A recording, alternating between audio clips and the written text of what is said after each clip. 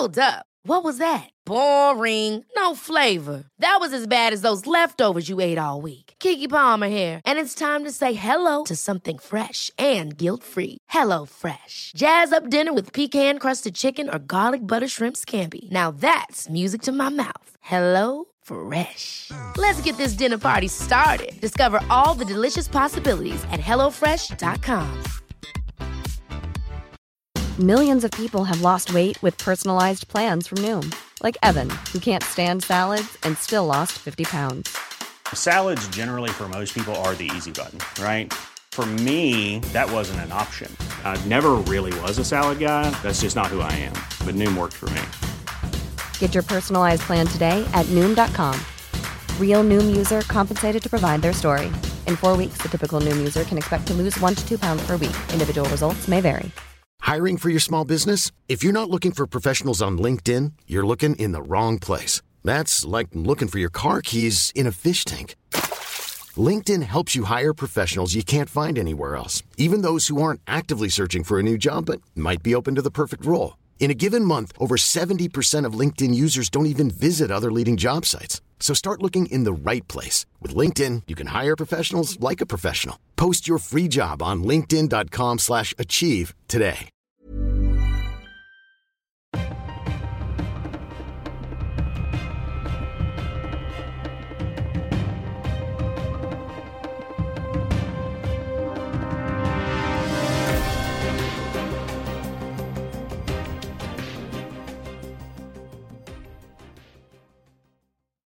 Ja, så där. Då säger vi än en gång hej och mycket varmt välkomna till ett nytt avsnitt av dagens Juridikpodden. Som vanligt, jag William Eriksson och även Stefan Wahlberg här i studion. Men idag också med en gäst. Varmt välkommen Jonas Ebbesson. Tack. Kan du berätta lite vem du är och vad du gör och varför du är här? Jag kan berätta vem jag är. Sen får ni väl förklara varför ni har bjudit in mig. Men jag är professor i miljörätt vid Stockholms universitet. Var tidigare dekan och chef för juridiska fakulteten under 6 år, och jag har under flera år också jobbat med miljörätt praktiskt i FN inom ramen för en internationell granskningskommitté som är på med frågor som rör miljödemokrati, rättsstatsfrågor och sånt som vi kanske kommer att snudda vid idag. Och så har jag varit med och drivit, inte många men ett par stora rättsprocesser. Jag tänker att miljörätt låter ju som någonting som är ganska nytt. Har du alltid varit professor i miljörätt eller är det här någonting som har växt fram så att säga under dina år som professor? Ja, nu börjar jag ju komma också lite till åren, men jag är inte äldre än att det här är det ämnet som jag har då haft inom ramen för min tjänst på universitetet sedan jag började. Men miljörätt som ämne är precis som du säger, det är ett nytt ämne, och man ska komma ihåg att fram till 50-talet så pratade man inte om miljö på det sättet vi gör. Begreppet miljö som vi pratar om det fanns inte då. Det fanns ju juridik som rörde naturskydd och föroreningar. Men det här växte fram på 40-50-talet, så att för 50 år sedan när Sverige ordnade den första globala FN-konferensen om den mänskliga miljön så var fortfarande begreppet relativt nytt. Och då först började också det här begreppet om miljörätt att lanseras. Så det hade funnits tidigare vatten- och skogs- och jaktlagstiftning naturligtvis. Om man tar ett lite nästan juristnördigt perspektiv på det och pratar i de sedvanliga juridiska termerna om rättsfrågor och bevisfrågor och rekvisit och sådär. Är det ett ämne som är lätt att avgränsa i den juridiska världen, eller blir det lätt så att det flyter ihop saker som har med till exempel sånt vi ska prata om senare, politik, juridik och sådär? Ja, det senare. Det är väldigt svårt att avgränsa. Dels för att miljö i någon mån kan rymma nästan allt vad man vill. Även om det har utvecklats vissa gränser. Man brukar dra gränsen vid skyddet för den yttre miljön och det hållbara resursutnyttjandet. Men det kommer nära massa discipliner. Och det går egentligen på tvärs över alla andra ämnesdiscipliner. Straffrätt, folkrätt, processrätt, skatterätt, rättshistoria, rättsinformatik, alla civilrättsliga områden, avtalsrätt, skadeståndsrätt kan på något sätt beröra miljön. Vi har ju mark- och miljödomstolar nu som en reguljär del av vårt domstolsväsende. Tidigare funnits liknande då, fast under andra namn naturligtvis. Men nu är det väldigt så här påtagligt och de finns placerade där för att vi ska kunna få en specialistprövning utav det. Hur fungerar de här domstolarna utifrån ditt juridiska miljörättsliga perspektiv? När de etablerades för lite drygt 20 år sedan så var det kan vara intressant att komma ihåg, då var det faktiskt rätt starkt tryck från industri och näringsliv att man ville ha detta, för man såg att det skulle bidra till att stärka rättssäkerheten, göra tydliga processer. Och det har de också gjort. Och det innebär också att man la ner, som du var inne på, de gamla vattendomstolarna och så förde man ihop detta med en tillståndsmyndighet på miljöområdet till 5 miljödomstolar. Och sen blev de mark- och miljödomstolar när de har fått mer kompetens. Jag skulle nog säga att överlag har det där funkat väldigt bra. Det har skapat tydliga processstrukturer och de är verkligen oberoende, de är professionella tycker jag. Alltså det är ju domstolar men de har också en kompetens, en blandning, en sakkompetens som det är svårt att tänka sig att alla domstolar skulle kunna upprätthålla. För det är också frågor som är tekniska och biologiska som de här tränade domarna så småningom blir väldigt duktiga på. Och de har väl motsvarande tekniska råd om jag inte fel underrättat så att de har experter som är som ordinarie ledamöter i domstolarna. Exakt. Fungerar det tycker du? Är det vi är vana vid nämndemän i våra allmänna domstolar på ett annat sätt. Men här sitter folk som är experter och kanske specialister på en teknisk naturvetenskaplig nivå. Fungerar de som domare? Mitt intryck är att det har inte varit några problem med dem i den domarrollen. Och jag tänker mig att på samma sätt som då juristerna, och ordföranden är ju alltid en jurist, leder och driver frågan men lär sig en del av de andras tekniska och praktiska sakkunskapen, så föreställer jag mig att de här tekniska domarna, de tar också till sig den här domstolsrollen i att vara opartiska. Och det är ju ändå så att de här liksom, de juridiskt sakliga frågorna i praktiken är det ju juristerna som kan naturligtvis. Om vi går över på det som har varit lite på tapeten här nu senaste tiden då. Det har rapporterats väldigt mycket i media om en stämning som har inlämnats från ett antal klimataktivister där man alltså stämmer staten för, som jag tolkar det, bristande eller felaktig miljöpolitik. Kan du rätta mig om jag har fel, Jonas? Är det det man stämmer staten för? Ja, de stämmer ju staten och det här ska man se ett lite större perspektiv som man kan komma in på. Men det de stämmer staten för det är ju att klimatpolitiken inte uppfyller statens klimatjuridiska ansvar. Och i den här diskussionen, för att förstå det här, så måste man också se att staten har politiska skyldigheter naturligtvis. Och klimatpolitiken är ett politisk fråga som ska hanteras långt borta från domstolarna när det gäller de politiska bedömningarna. Men det finns idag regelverk både globalt, FNs ramkonvention, Parisavtalet, regionala regler som har visat sig vara av betydelse, då Europakonventionen. Men sen har vi också nationella lagar. Vi har en klimatlag. Vi har en formulering i grundlagen som aldrig egentligen har tillämpats något konkret, men som tydliggör att staten har någon form av ansvar. Det anges ju inte precis där. Så att det finns ett sånt där regelverk. Och under de sista 10 åren kan man säga så har det skett runt om i världen ett omfattande processande. Och det har varit mot staten, mot företag på olika sätt. Och där har den här frågan om statens ansvar aktualiserats. Och flera av de processerna har varit framgångsrika. Och det tror jag inspirerar processer sen i andra länder. Men för en icke-invigd person som mig då, ska man inte som politiker få föra vilken klimatpolitik man vill? Är det lagreglerat så att säga? Ja, det är ju lagreglerat och man ska få driva den politik och jobba utifrån den politik man vill, men om det finns ett rättsligt regelverk så måste man också förhålla sig till det. Det är ju ett grundelement i en rättsstat, det är att även staten är underordnad lagarna. Så vi har ju det på andra områden uppdelning. Vi har ju om migration så finns det ju politisk driv och politiska åsikter, men sen finns det ett regelverk att förhålla sig till och det måste staten uppfylla. På andra områden kan vi göra sådana paralleller också.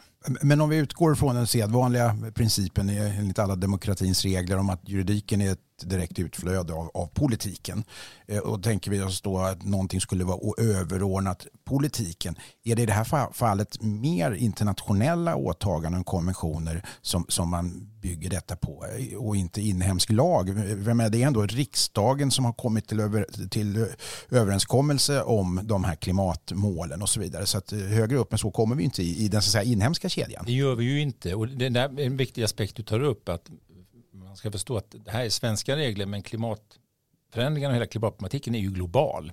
Och det är också ett argument som kommer upp som vi kan komma tillbaka till och vad bidrar Sverige med. Men juridiskt sett så är Sverige part till de här globala regelverken och de har godkänts av riksdagen. Så de är förankrade i riksdagen.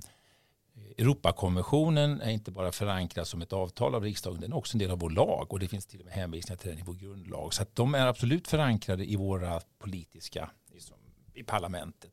Och det är inte någonting som plötsligt kommer från ingenstans och som politikerna ska bli chockerade över. Klimatlagen som antogs 2017 har också antagits av riksdagen och formulerar skyldigheter för staten. Samtidigt vet vi alla att den här typen av lite mer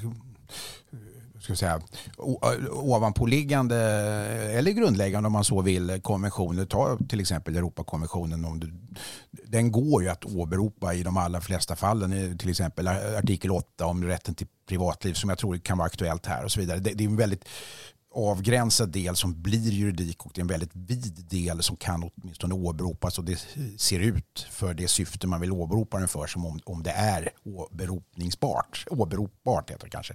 Men är vi på den nivån här trots att, för att ställa en rak fråga, kommer det att finnas problem för Aurora-grupperna som driver att avgränsa politiken från juridiken? Ja, det tror jag det kommer att göra. Men jag ska först koppla tillbaka till det du sa om att det är ju så, Europakonventionen är ju väldigt allmänhållen och när man förhandlade fram den och den trädde i kraft så tänkte man nog vara sig på klimat eller miljö.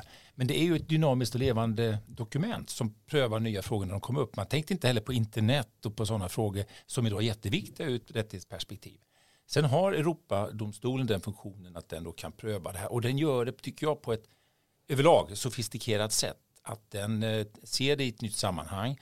Man kan också att det ibland prövar sig fram lite grann. Och på miljöområdet fanns det knappt några avgöranden förrän på 90-talet. Sen har Europadomstolen utvecklat en solid praxis under de här 30 åren. Som då har hänvisats till. Det har ännu inte avgjorts något specifikt klimatmål. Men det ligger 3 stycken som lär komma upp under nästa år. Men ser man på Europadomstolen så är den ju väldigt medveten om den här gränsdragningen mellan juridik och politik. Och den nämner nästan i varenda dom att staterna har vad den kallar på engelska a margin of appreciation. Den vill inte gå in på det som är ett politiskt område.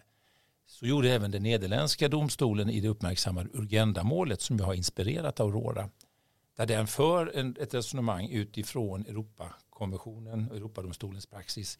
Utifrån det yrkande som ställdes så är det rimligt, eller kan man juridiskt säga att Europakonventionens artikel 8 och 2 om rätt till liv och rätt till respekt för privat och familjeliv ställer sådana krav på Nederländerna. Jag tycker det är en väldigt väl underbyggd dom. Hur det nu kommer gå för Aurora, det beror på flera saker. Jag har ju flera gånger uttalat att det är möjligt att driva en klimatprocess i Sverige med stöd i bland annat Europakonventionen. Och det måste finnas en möjlighet att hålla staten ansvarig. Det innebär inte att Aurora kommer att vinna processen. Det beror på hur man bedömer deras stämningsansökan som jag tycker är relativt välarbetad och omfattande. Jag tycker att deras yrkanden är problematiska just ifrån distinktionen mellan juridik och politik. Och det tror jag att om nu domstolen prövar i sak, vilket jag skulle bli förvånad om den inte gör, så bör den, och jag förväntar mig att hamna där i den diskussionen, vad är det som är juridiskt underbyggt och vad är det som inte är det? För samtidigt så är det ju så att jag menar, även om behovs- och proportionalitetsbedömningar blir allt vanligare inom juridiken, jag får säga tyvärr, även om det är ett nödvändigt ont då, så är det trots allt så att inom politiken så är det hela tiden proportionalitetsbedömningar som görs.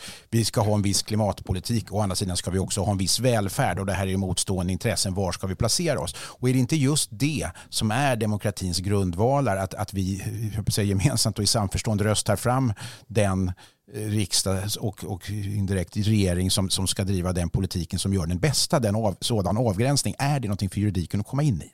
Jag håller helt med dig. Jag tycker det är viktigt att påminna om det här för att ibland så förs det fram som att nu kliver man in och ska driva politik i domstolen. Som du säger, det är i politiken vi gör prioriteringar, avvägningar. Men när vi lagstiftar om de här frågorna så gör vi det med ett syfte att liksom tala om riktningen, sätta restriktioner, presentera förutsättningar. Och de kan vara mer eller mindre konkreta.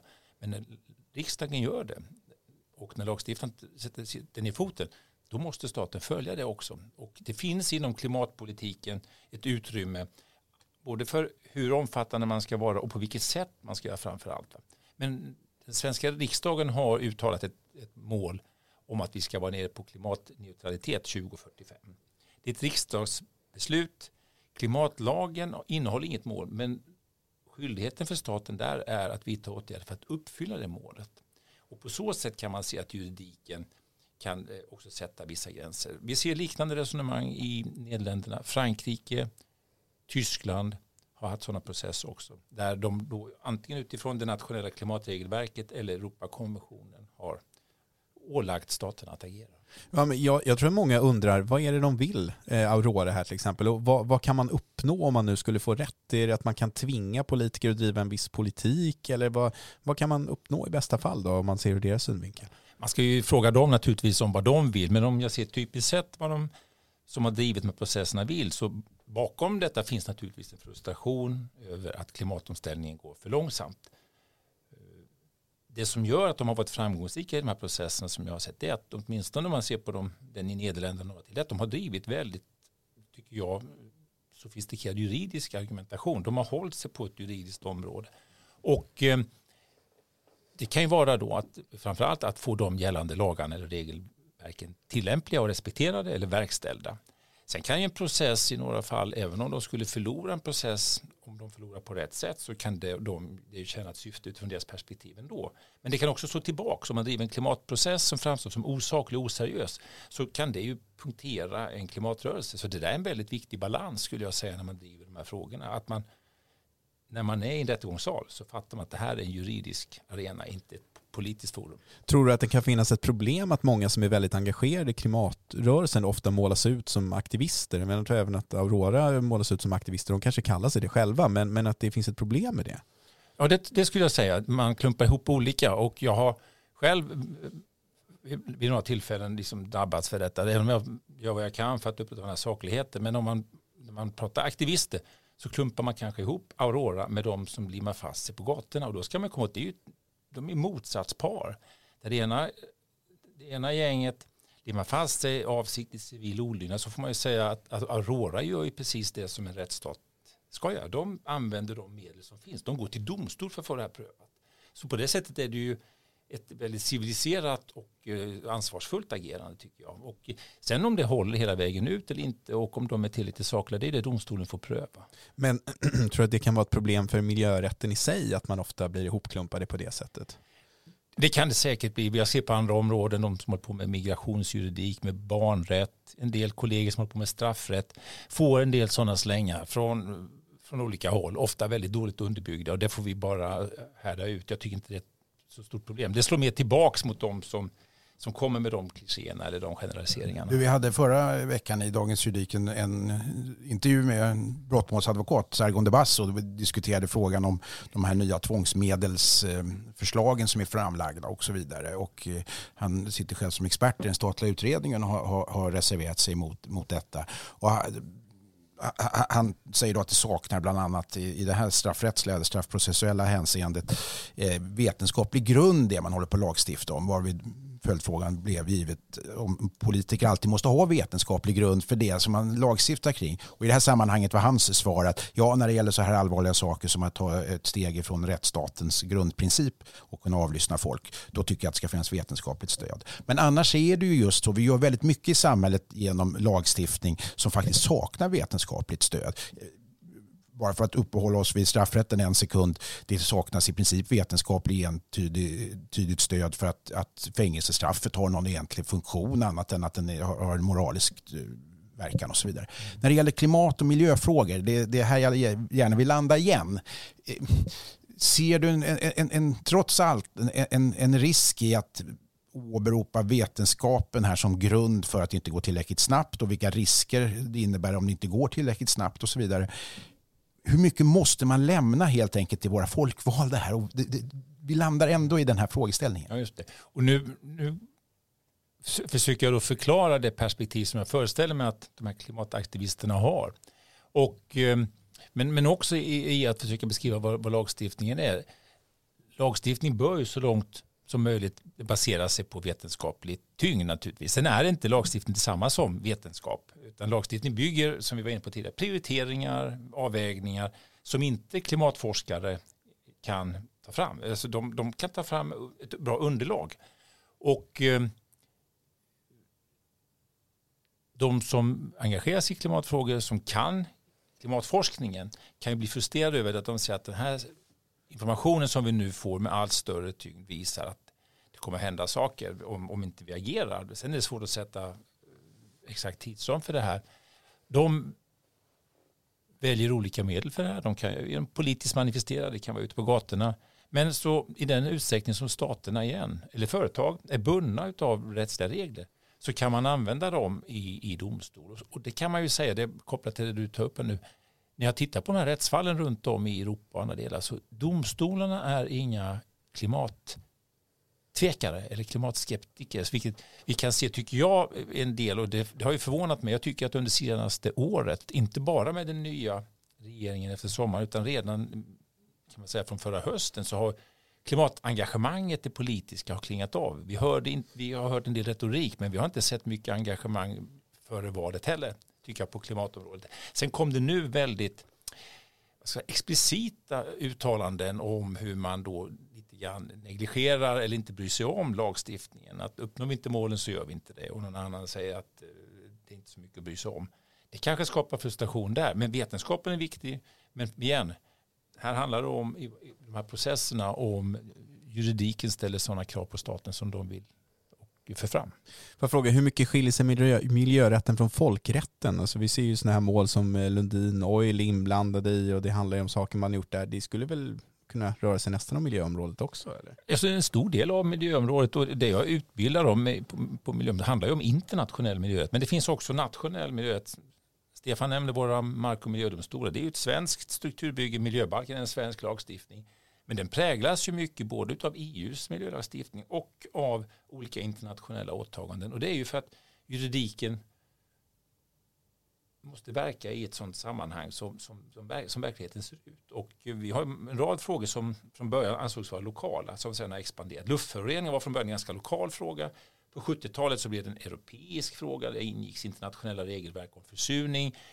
Sen har vi det här på global nivå med ozonskiktsförtunning och klimatförändringar. Otroligt komplexa och gränsöverskridande frågor. Och det är en jätteutmaning för juridiken. Jag har under åren, när jag själv satt som chefredaktör för Dagens Juridik, haft diskussioner med ett antal framstående forskare inom kärnkraftsfrågan. Och de har i kraft av sina vetenskapliga bakgrunder i princip hävdat att det skulle vara olagligt att inte använda kärnkraften, därför att om du räknar på skadeverkningarna historiskt från kärnkraften kontra från fossila bränslen till exempel, så är det en ostridigt väldigt stor skillnad där kärnkraften är väldigt harmlös ur ett miljöperspektiv där. Men det är ju ändå en politisk fråga där man lägger in riskbedömningar och sådär. Vad säger du om det? Någonstans så är det ändå så här, jag återkommer med en dåres envishet till det här. Någonstans måste vi överlämna någonting till politikerna att besluta om. Helt enig, och det domstolen ska göra om den nu prövar klimatansvaret, menar jag, det är att fastställa om staten uppfyller de krav som regelverken ställer. Det vore fel av domstolen att börja gå in, om den nu konstaterar att staten inte uppfyller sina krav, att domstolen går in och börjar detaljreglera hur det här ska ske. Men att kanske konstatera att nu är inte klimatlagen en del av Auroras prövning, men om man hade tagit klimatlagen till grund, vilket jag är lite förvånad över att man inte gör, men de har nog sina skäl till det, så skulle en domstol kunna då konstatera, om det nu är så, om bevis presenteras att staten bryter mot den här lagen. Det kanske till och med skulle ålägga staten att vidta åtgärder eller att redovisa, som den franska domstolen gjorde, hur man ska säkerställa att den här minskningstakten upprätthålls. Men det ska inte gå in och tala om att nu så ska ni sätta de här gränserna på bränsle, ni ska återinföra reduktionsplikten, ni ska förbjuda det och det. Det är politiskt område. Lite grann som Europadomstolen resonerar. Det finns en margin of appreciation. Man måste erkänna det här politiska utrymmet. Jag är helt överens. Idag när vi spelar in där, Jonas, så har det kommit en dom eller ett beslut kanske från Högsta förvaltningsdomstolen som rör det här uppmärksammade Cementa och deras kalkstensbrytning. Jag vet att du inte har läst domen, du har haft annat att göra, så du ska inte behöva uttala dig om vad Högsta förvaltningsdomstolen har kommit fram till. Men kan du berätta lite för våra lyssnare vad det här målet handlar om egentligen? Ja, och framförallt bakgrunden då. När Cementa sökte om tillstånd att utvidga verksamheten, så måste den presentera ett omfattande beslutsunderlag, en miljöbedömning eller miljökonsekvensbeskrivning. Och det gjorde man i det här fallet också om brytningen på Gotland, och i första instans så fick man då det godkänt. När det sen prövades i Mark- och miljööverdomstolen så ansåg den, med stöd av den informationen som den fått och de olika tillsynsmyndigheterna, att det var så mycket brister i det här underlaget att den inte ens kunde pröva det i sak. Så den beslutade att avvisa den här ansökan. Och det blev ett enormt spinn, och Cementa var ju väldigt skicklig på att få med sig stora delar av svensk industri i detta. istället för att se vad var det för frågor som domstolen reagerade på. Ursäkta. Där tillsynsmyndigheten också hade lyft fram det här flera gånger. Att det brast i beslutsunderlaget. Bland annat handlar det för Gotlands del om grundvatten. Och då ska man också komma ihåg att EU har lagstiftat om grundvatten och sätter väldigt strikta krav på grundvattenskyddet. Det är inte säkert. Vi får ju se, nu är det uppe till prövning i Mark- och miljödomstolen igen. Och de kommer här om någon vecka med det, så jag ska inte göra bort mig genom att gissa. Men det är i alla fall, om nu en sån här miljöbedömning i sig skulle vara tillräcklig, så är det inte självklart att ens bevilja tillstånd i sak. Och det förklarar också varför domstolen var så angelägen om att ha ett adekvat, ett bra underlag. Och sedan när det inte gick, då blev det ett enormt pådrag i media förra sommaren och hösten med tanke på att Cementa producerar en väldigt stor del av den mängden cement vi har. Det beskrevs som en cementkris, och det kanske det är. Jag är inte rätt person att uttala mig. Det jag förundras över i Cementa-fallet, det är varför man inte har undersökt med hur de här avtalen ser ut. För Cementa levererar då avtal och har då, föreställer mig, åtagande om att leverera. Att nekas tillstånd är ingen force majeure. Det här avtalet försvinner inte, skyldigheten försvinner inte för att man inte levererar härifrån.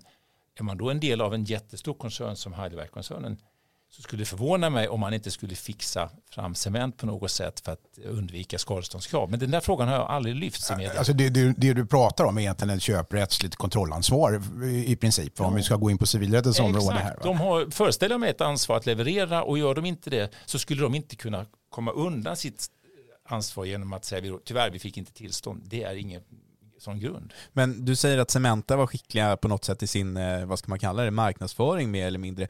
Varför tror du att det här har blivit en så stor fråga för i stort sett alla? Jag menar, ett tag i tidigare i år så var det ju på alla släppa människor som är helt ointresserade av både miljö och juridik. Och varför blev det en så stor grej?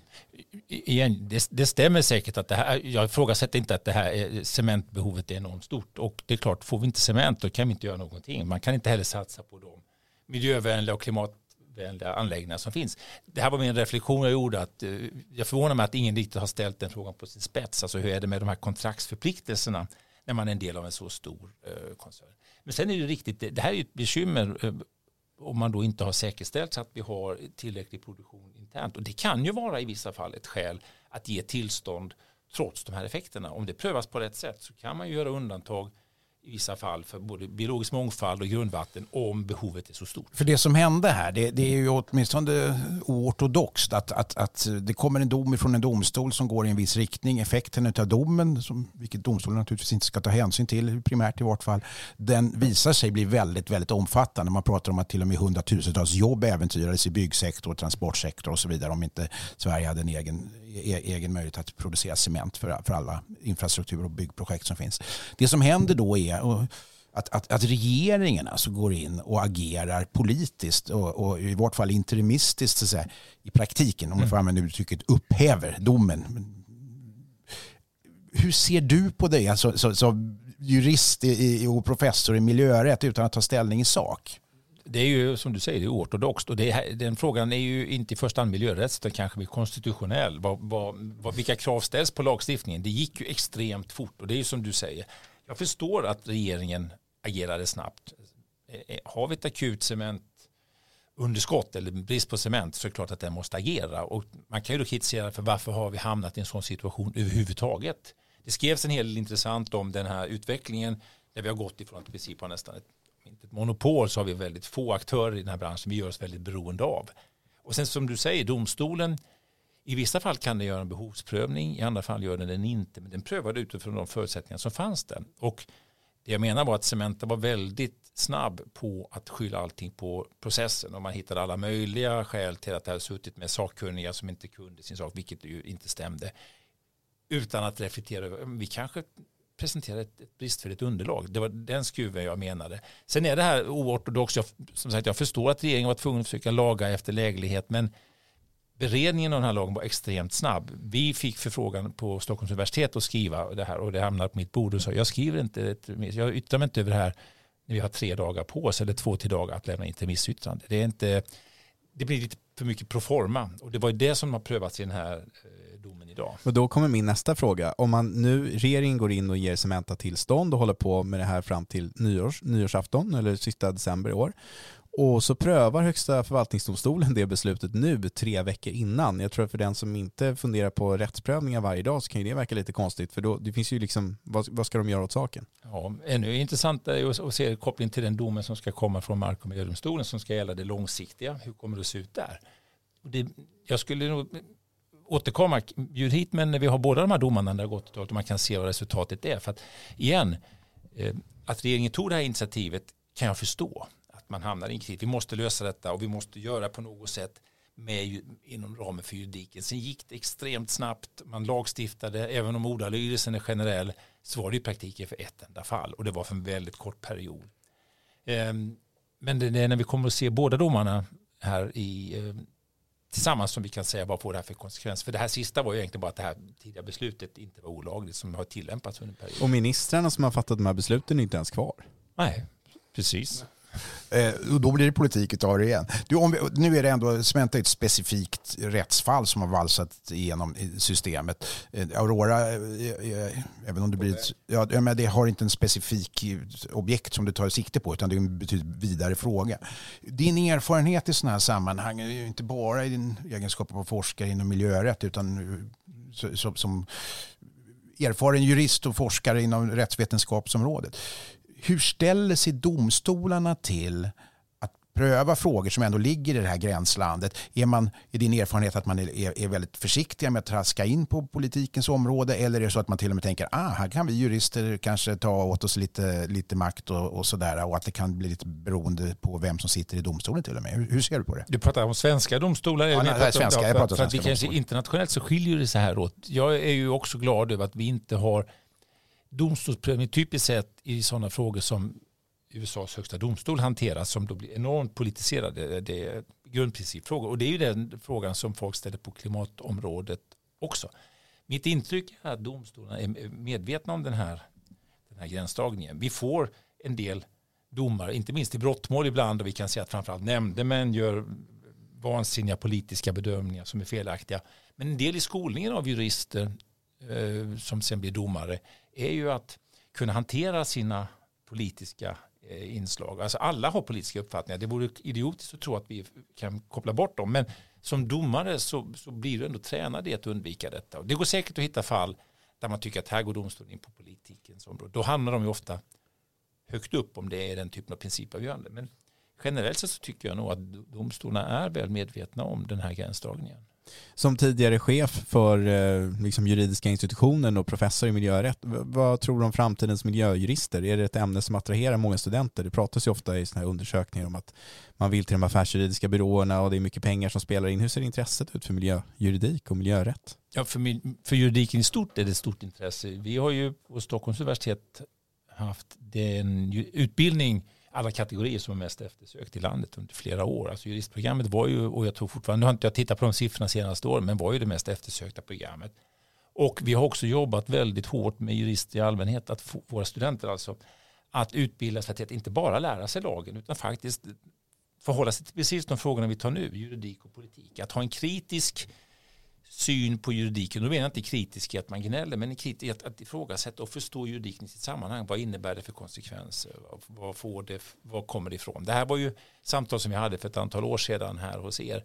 Och miljöjuridiken finns det ett intresse för. Det är inte på något sätt det största ämnet. Det är en relativt liten grupp. Nu har vi i Stockholm utvidgat miljörättsinslagen så att nästan varenda obligatorisk kurs i utbildningen ska på något sätt beröra utifrån det här perspektivet någonting som har med miljö att göra. Som jag nämnde, processrätt, rättshistoria, skatterätt, statsrätt. Alla de har med de här sakerna att göra. Så att de får med sig det här på något sätt. Sen behöver det inte innebära att alla, tack och lov, ska bli miljöjurister. Du, de stora då, jag vet inte bara de stora, men de renodlade, ska vi säga, affärsjuridiska byråerna.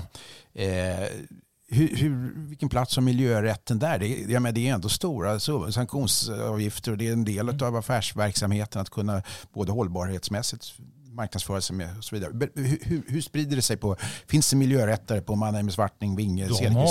Om du nu tar dem, ja, du har både små och stora byråer som jobbar med det här, men du har på de stora byråerna avdelningar. Just Mannheim, Svartling har ju en stor etablerad verksamhet. De har ju haft på motståndarsidan i rättsprocessen som jag är involverad mot Boliden. Och de har ju också varit engagerade i några av de här processerna vi har nämnt. Så att de har duktiga och kompetenta jurister. Och de ser ju också att här finns en möjlighet för dem att verka också ekonomiskt naturligtvis. Är det prioriterat? På de byråerna menar Ja, jag tänker det. Det är åtminstone tillräckligt prioriterat för att bygga upp det. De ser ju nödvändigheten och det finns ju ett behov av det här. Sen hur de prioriterar i förhållande till andra verksamheter, det kan jag inte säga. Men de har rätt så stora avdelningar och duktigt folk som jobbar med dem. Så att stora delar av industriverksamheten måste ju, och näringsverksamheten behöver ha de här frågorna. Både de renodlade verksamheterna som är rent industriella, men det kan också handla om vissa statliga aktörer som behöver anlita duktig kompetens som anlitar de här byråerna. Så att det finns absolut ett sånt behov. En fråga som jag har fått väckt och ställt till mig själv vid några tillfällen som rör miljöfrågor i lagstiftningshänseende är om det finns för mycket tekniska föreskrifter på myndighetsnivå och möjligtvis förordningar och för lite lagar stiftade på riksdagsnivå. Alltså ur ett rent normgivningsperspektiv här. Stämmer den hypotesen som jag har fått kastad till mig någon gång? Jag kan nog inte riktigt svara på. Jag har inte koll på detaljnivån på alla tekniska föreskrifter. Men det finns en logik i detta. Och man använder ibland miljöbalken också för att illustrera hur normgivningen går till. Vi har en omfattande miljöbalk som gäller på inte bara tusentals aktiviteter utan på hundratals olika kategorier av verksamhet. Och man skapar då lagstiftning som då antogs av våra 349 riksdagsledamöter. Sen finns det så mycket specifika frågor som rör vissa verksamheter. Gruvindustri, kemikalieindustri, krematorier, jordbruk. Alla de här verksamheterna har på olika sätt miljöeffekt. Vi kan inte lagstifta i detalj om detta och ändra på det här och återkommande i lagen. Den ändras i och för sig varje år i alla fall på små saker. Men skulle man detaljreglera i lagstiftningen så skulle riksdagen inte ha annat att göra. Det skulle vara i princip omöjligt. Det finns idag över 50 förordningar till miljöbalken på olika områden. Många av dem syftar också till att genomföra EU:s lagstiftning. Jag tror ingen som sätter sig in i detta vill eller kan föreställa sig att allt det här skulle tryckas upp i själva lagtexten. Sen gäller det att få en bra balans där lagtexten då ändå uttalar de här grundläggande rättsprinciperna, allmänna hänsynsregler som det kallas för, tydligt om vilka institutioner som har viss behörighet.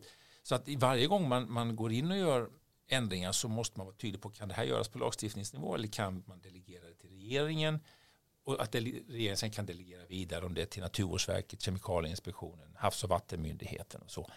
Men visst kan det finnas, men jag undrar de som har påstått det här till dig att det skulle finnas tusentals av dessa texter.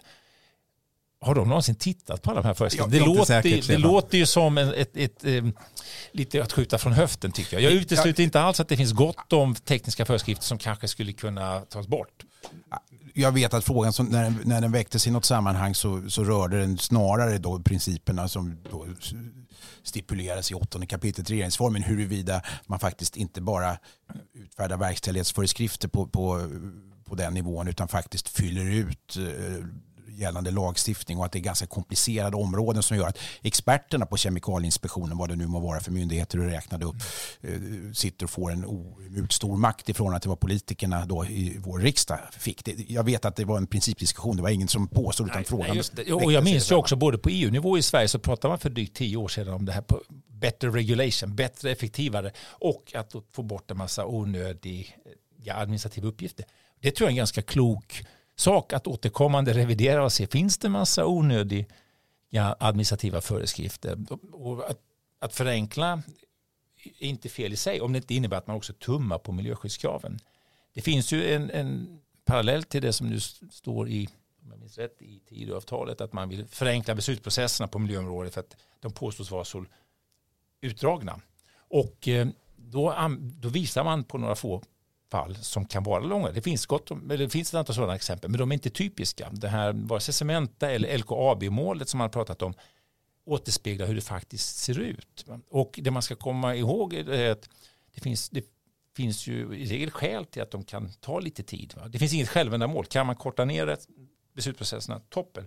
Men tumma inte på miljöskyddskraven. Tumma inte heller på allmänhetens rätt att få vara med i beslutsprocessen. För de här besluten, om det gäller infrastruktur, om kraftledningar, järnvägar eller vägar eller för all del industriverksamhet. De kommer påverka oss decennier, kanske sekel framåt. Och då är ju ett par års beslutsprocess inte så lång tid. Tiden springer iväg lite här, Jonas, men jag har 2 frågor på slutet. 1, om man vill lära sig lite mer om miljörätt och inte gå på juristprogrammet, finns det någonting som man kan läsa? Vad läser man? Vad ska man läsa in sig på? Och 2, hur jobbar du för att få fler intresserade av det här som ändå får anses vara, oavsett vad man tycker om klimatpolitik och hur den ska bedrivas, ett väldigt angeläget område för många av oss som lever på den här planeten? Den första frågan är att det finns ju hos oss i Stockholm, men också på andra lärosäten, kurser i miljöjuridik som inte är begränsade till de som läser på juristutbildningen. Jag försöker undvika det här uttrycket som många jurister använder när man negerar hela resten av mänskligheten och säger det finns ju utbildningar för icke-jurister, använder man ju ofta som för. Det är inte så många Inget bra uttryck. Nej, du har inte busschaufförer eller sjuksköterskor som negerar hela världen, eller icke-rörmokare, men jurister gör det. Men vi ger kurser då för de som inte läser på juristprogrammet, och sen tycker jag att en del av våra böcker är sådana att de går att läsa även för den som inte har väldigt fördjupad juridisk kompetens. Och sen skulle det säkert kunna finnas en större möjlighet i studiecirklar och annat för de som är intresserade att läsa detta. Det tror jag. Det har jag inte sett någon gång att det finns renodlade studiecirklar i det här, men det skulle nog kunna finnas.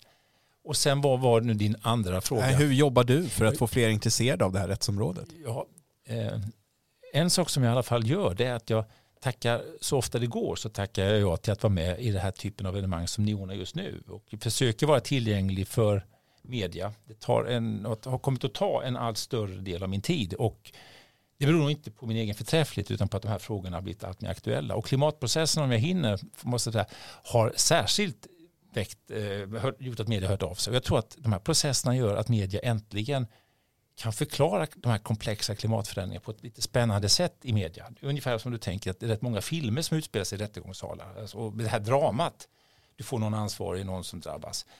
Och det har gjort att de har kommit till mig efter nästan varenda sån här mål i rättsprocesser. Och faktiskt hört av sig då också om Cementa, även om jag tyvärr inte kunde ge någon kommentar. Sist men inte minst, och det här har bäring på någonting som du och jag pratade om för några år sedan. Det här med att vara part i ett sånt här mål, om man då inte är så att säga, en självskriven part i ett miljömål, utan man så att säga ikläder sig rollen som representant för miljön eller klimatet eller medborgarna, eller kanske till och med framtiden när det gäller frågor som klimatet och kärnavfall och så vidare. Fungerar det? Kan vem som helst säga så här, hej, det är jag som representerar klimatet? Kan man juridiskt vara behörig och uppträda som part i domstol? Du kan, i regel när de här processerna kommer upp så gör det inte det i domstol i svensk rätt, mer än i mark- och miljödomstol om det är tillståndsfrågor eller tillsynsfrågor. Och i en sån tillståndsprocess så får vem som helst yttra sig. Du kan ha släktingar som kommer hit från Nordamerika eller Australien eller Afrika som befinner sig här och som tycker att det här vill de yttra sig över. De har också rätt att yttra sig i en sån process, och deras synpunkter ska i princip beaktas om de är relevanta. Så där finns inga gränser alls. Och man får åberopa vad som helst som rör en själv, klimat, allting. Ska du överklaga, då måste du visa att du själv är berörd i den här processen. Så då skulle det inte räcka att du, Stefan, säger att jag överklagar för den biologiska mångfaldens skull eller för kommande generationer. Men om du har talerätt, om du är berörd och överklagar, då är du inte begränsad att bara prata om det som gäller dig själv, utan då får du ta upp alla de intressen som lagstiftningen syftar till att tillgodose, inklusive kommande generationer, biologisk mångfald och annat. Finns ett stort utrymme att föra klimatprocesser framåt helt enkelt. Jonas Ebbesson, professor i miljörätt, stort tack för att du tog dig tid att komma till Dagens Juridikpodden. Tack så mycket.